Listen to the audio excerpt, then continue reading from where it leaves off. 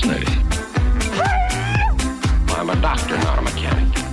Thank you, love you. Mwah. Most illogical. Aye, sir. Well, that was different. Yep, lousy, but different. Places, please, and here we go. Welcome, ladies, gentlemen, bears, Edo, and things, to episode 110 of the MuppeTrek Podcast. I ask anyone to say "of the MuppeTrek Podcast" 3 times fast, and I bet they can't. I'm Jarman. And I'm Steve of the MuppeTrek Podcast. Damn you. The MuppeTrek Podcast of the MuppeTrek Podcast. We're here to confer, contrast, and compare our 2 favorite franchises. Jarman, remind those folks what those are. Those are the Muppets and Star Trek, and we do 1-to-1 reviews of the Muppet Show and Star Trek: The Next Generation of the MuppeTrek Podcast. Damn it. But this week, all the other weeks we lie to you. This week, it's very special. It is special. Because Melissa Manchester, who at one time we didn't say what episodes we're doing. What are we doing? Oh yeah. Melissa Manchester. I did mine, kind of. Well, what's the Star Trek episode? Justice. Yeah. Who's Melissa Manchester? Well, she's of the MuppeTrek Podcast. Oh, damn it. Melissa Manchester. Well, one time she was a backup singer for Bette Midler, but she eventually broke into her own solo career. She had a ton of top 10 hits, including Midnight Blue, Come In From the Rain, but she had her biggest hit, which was a cover of a Peter Allen song she performs here, Don't Cry Out Loud. It was like a classic anthem. But what does our audience know her from? Well, if you don't know her music, you may know the creepy animated movie Little Nemo, Adventures in Slumberland. Oh, yeah. She performs the opening theme of that movie. Rings a bell. So if you have seen Little Nemo, Adventures in Slumberland, you have heard Melissa Manchester, whether you know her or not. But what's she up to this week on The Muppet Show? Well, on stage, there's almost no backstage plot to speak of. I'll just get that out of the way now. Almost none to speak of. On stage, Kermit introduces Melissa Manchester, but first some tumbling alpine skaters singing Tumblin' Tumbleweeds. Up next, Melissa hits the stage with a trip with like a dancing clowns and a troupe of performers. And there's a girl on the high wire and she sings her hit, Don't Cry Out Loud. With a giant mouth. Up next, we get Beauregard on a rocking chair playing Oh Susanna as he rocks to a fever pace. Following this, we have a Muppet News flash. Beef fell on Wall Street and cows fall from the sky onto the announcer. Pigs in Space takes the stage next. A mysterious being turns out to be a door-to-door galactic salesman.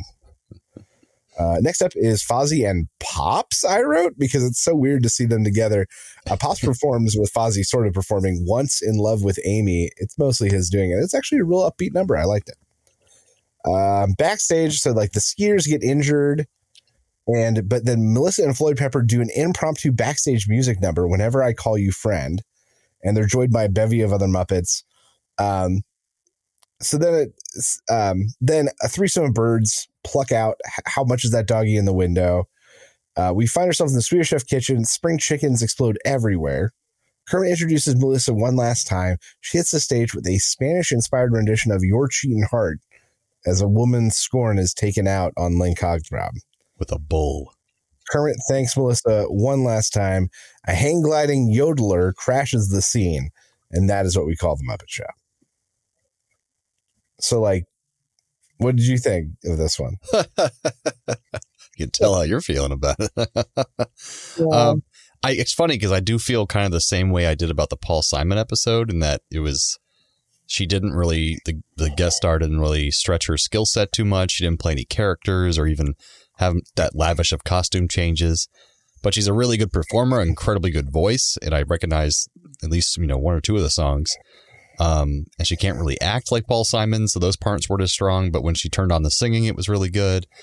But, just like there wasn't a lot of Muppet synergy with what she was doing, nor was she really trying to do much. And there wasn't enough backstage plot to loop everything together in some way. Yeah, we had that more before. I hadn't drawn the parallel, but you're absolutely right about the comparison between this and Paul Simon, because you get like that opening number, which is pretty good, but it's a song. So like his was Scarborough Fair, so they did a fair. Right. And hers was Don't Cry Out Loud, which is literally about a circus. So they did clowns and the circus. Creepy, weird clowns and a sad song to open the number with.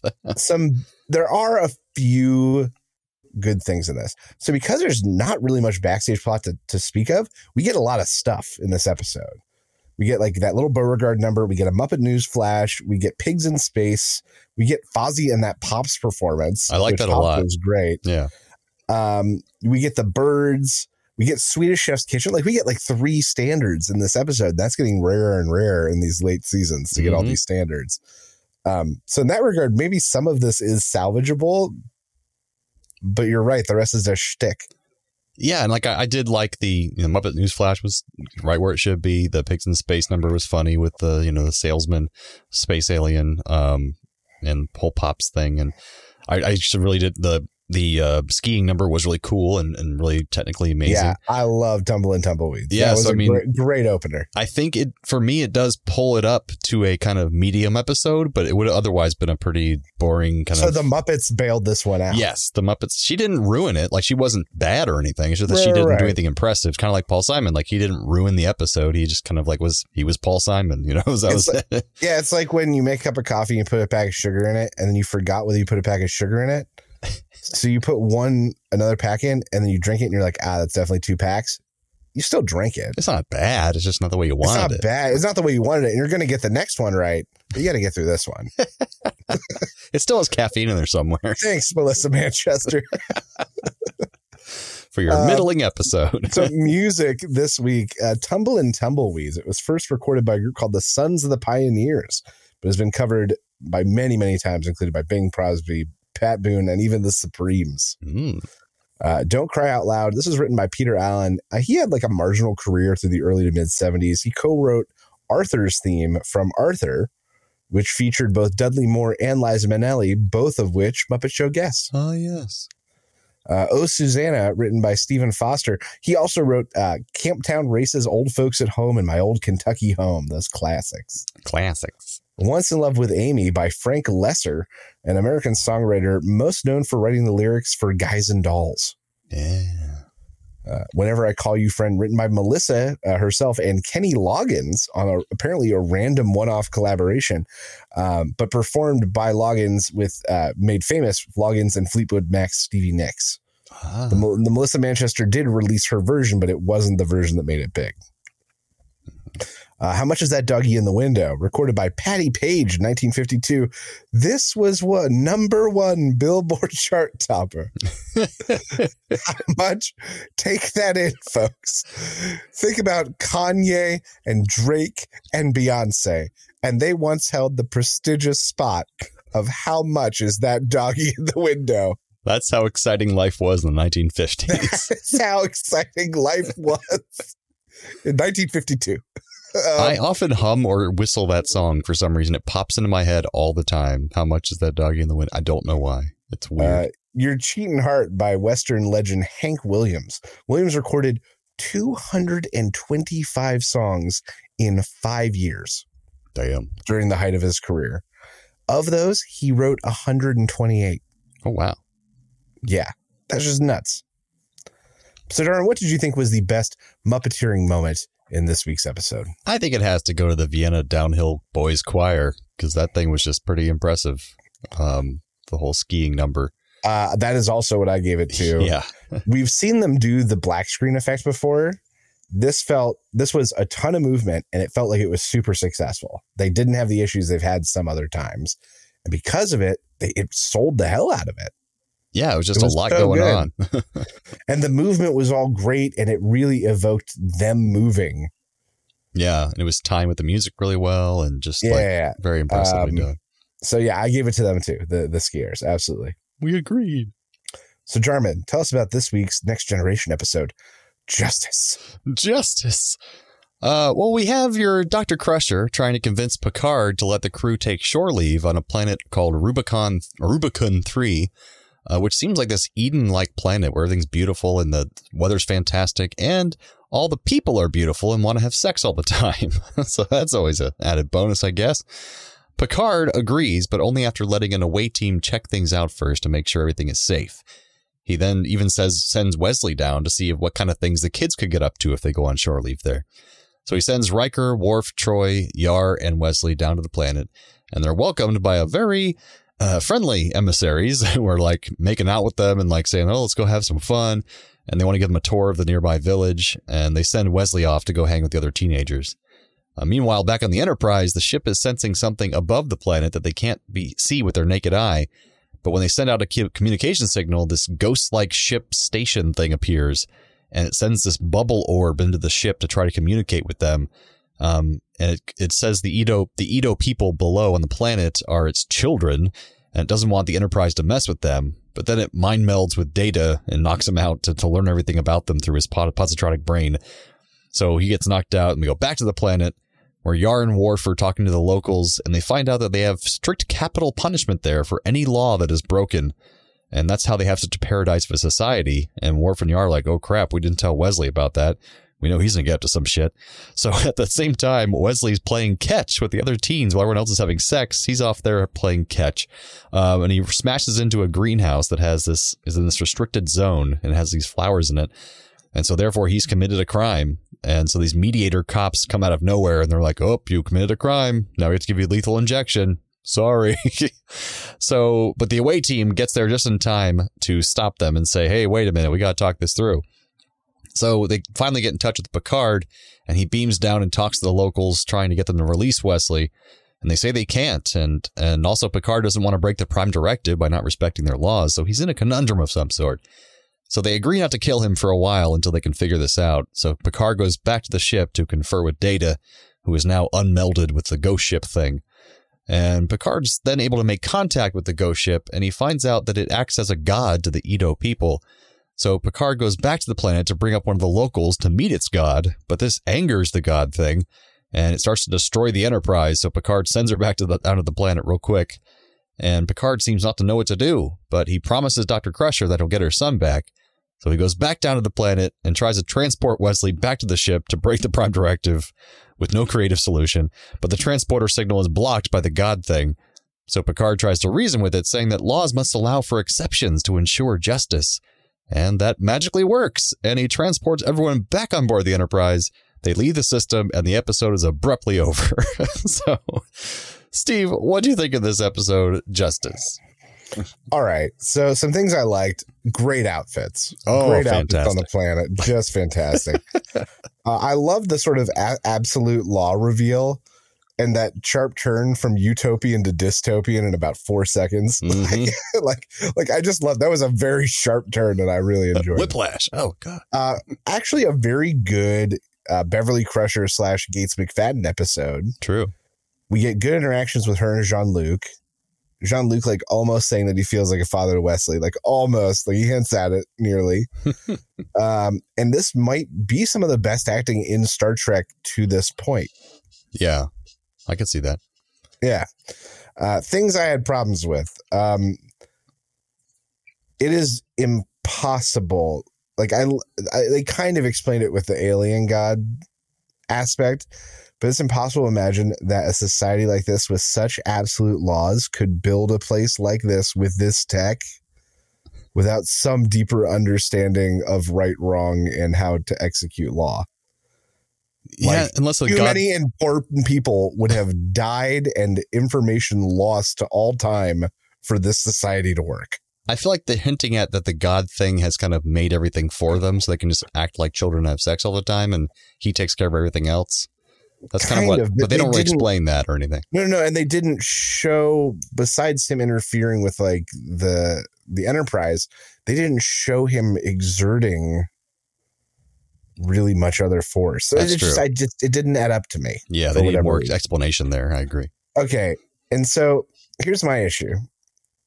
This is the first time in all of Star Trek where it has actually seen like the Prime Directive was serious.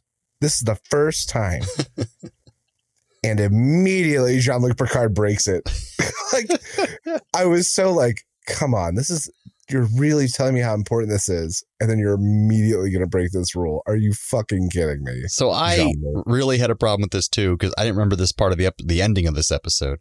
I agree with you that like the writing I thought was great throughout. The dialogue was good. Even the actress playing the Edo woman was really good when she was seeing God, and she was really acting really well. Good sci-fi stuff. But then at the end, why didn't they do the obvious thing that would have made this episode end perfectly, which is tell the Edo people that they will kill Wesley themselves to honor their tradition, but really just give him that same shot that Bones gave Kirk in Amok Time, which makes it look like he's dead, for a while. And then they bring him back to the ship, revive him, and that way they keep their traditions, and then they'll respect the Federation, and the fake God would be happy that his children weren't tampered with, and then they can still get Wesley back. That would be perfect, too, because she picked up one of the vials earlier. Yeah, she looked at it meaningfully. That could have been the loaded gun. Exactly. For the rest of the episode. You're absolutely right. Yeah, someone screwed up. It was so stupid and abrupt. Like, we're going to break the Prime Directive anyway, and with no consideration. Picard doesn't face consequences. I don't think we ever hear about this again. Here's the thing. He still broke the Prime Directive. I'm glad it all worked out in the end, but he still did that. He just took a gamble, basically. Or is he going to be like, they're like, so Picard, we're looking over the records, and it looks like you really broke the Prime Directive here. And Picard's like, don't worry about it. An alien god decided it was fine. So no trouble. And they're like, wait. That you still broke the Prime Directive. He's like, no, but their boss said it was all right. So in a piece of trivia later, they do say that this is brought up in a later episode when some admiral's going over Picard's record. So it is written down and he does hear about it. But you're right. He doesn't get punished for it or anything. He's just like, oh, well, it's fine. Yeah. Then how serious is the Prime Directive then? Exactly. That's a common problem throughout all of Star Trek. It's like, stop bringing up the Prime Directive if you're just going to break it all the time. It's like, well, when you come back to Earth in 5 years, we are going to have a talk, mister. But obviously, it's the best episode so far just for the costumes, right? I mean, those were some good costumes. A lot of camel toe and moose knuckle going around. Yes, wild moose knuckle. Oh, man. Yeah. So you got some factoids for us? A couple here. The filming location for this episode was right under the flight path of the Van Nuys Municipal Airport, which meant that airplanes were constantly flying over the heads of the actors, and entire scenes filmed had to be redubbed in post-production, which I did notice a few times listening on surround sound. Like, some of the dialogue definitely sounded wrong, like off. So that was a thing. Will Wheaton, the actor, cringes to this day over Wesley's line, "I'm with Starfleet, we don't lie." Though he admits that in retrospect it actually serves a purpose, showing that Wesley may be smart, but he's also extremely naive, which he definitely is. So Gene Roddenberry, the old pervert, he apparently wanted the Edo to be wearing even less clothing, but the costume designer couldn't make it any skimpier without the risk of it falling off altogether. I don't know how those could have been any skimpier. Life finds a way. Life finds a way. This marks the first of 3 times that Picard shows a native woman her home planet from orbit. This happens again with Nuria in Who Watches the Watchers, a later episode, and with Lily in Star Trek First Contact, because he finds it important to see perspective, and see your planet from above, I guess. Or just his way of getting in bed with them. I don't know. So, Steve, what are our Trek Connection, Muppet Connections this time around? All right. Well, in 1991, in Burbank, California, over 100 celebs came together, a group called Voices That Care, and they recorded a song in support of the U.S. troops. Because the whole point was that they didn't want troops being treated like they were at the end of Vietnam for the ones coming back from like the Gulf War and the Persian Gulf. Mm-hmm. So they all got together. Among these celebrities are some huge names: Kevin Costner, Denzel Washington, Sylvester Stallone, O.J. Simpson, Paul Abdul, Frank Sinatra, Jimmy Buffett. But I mean, like, literally 100 celebrities, and at least 50 of them were A-B list. Sylvester Stallone singing a song. In this. So in this batch also was Melissa Manchester and William Shatner. Ho-ho. Both performed together in this Voices That Care. What a power combination. That sounds about as good and cringeworthy as the COVID song that all the celebrities made. That's right. This next one's a little looser. David M. Graves did stunts for this episode. of TNG. But he also did stunts for Teenage Mutant Ninja Turtles Out of the Shadows. And as you remember, the original 2 Teenage Mutant Turtles movies, that's a mouthful. And the original 2 TMNT movies, creature effects, were provided by the Jim Henson Workshop. That is a connection. I'll give you that. Blew it up. So tired. You blew up both episodes because they're so similar. Both have people who learned from someone in the past how to do things, but their teacher was wrong in the first place. One of the Vienna skiing choir saying he learned how to ski from Klaus Noodleman, who also skis terribly on the Muppets. And Edo, people learning how to have a just society from their god, who has a brutal system in the first place, so it was wrong to begin with. That totally makes sense. So just a bad teacher. I like it. Bad teachers, yep. Both feature people tumbling, the skiers in the tumbleweeds, and Wesley Crusher over the white barrier, leading to his conviction. That's great. Both have a character who can't keep up with the rules and guidelines given to them. That's Wesley Crusher and the rules of the Edo people on Star Trek, and Fozzie with the dance routine that Pops gives to him on the vaudeville number on Muppet Show. Both feature emotional female characters holding it together. Melissa Manchester with Don't Cry Out Loud, and Beverly Crusher keeping her shit together while her son is captive. That's impressive. That's true. Don't cry out loud. Oh, I'm crying in the transporter. So this is the part of the episode where we transport one character from one episode to the other and vice versa. So what you got for Steve? MuppeTrek Trek this week, I'm going to bring over the clowns and replace the society. So all those are now clowns down there, because it would be extra dark when they decide that it's time for the child to die.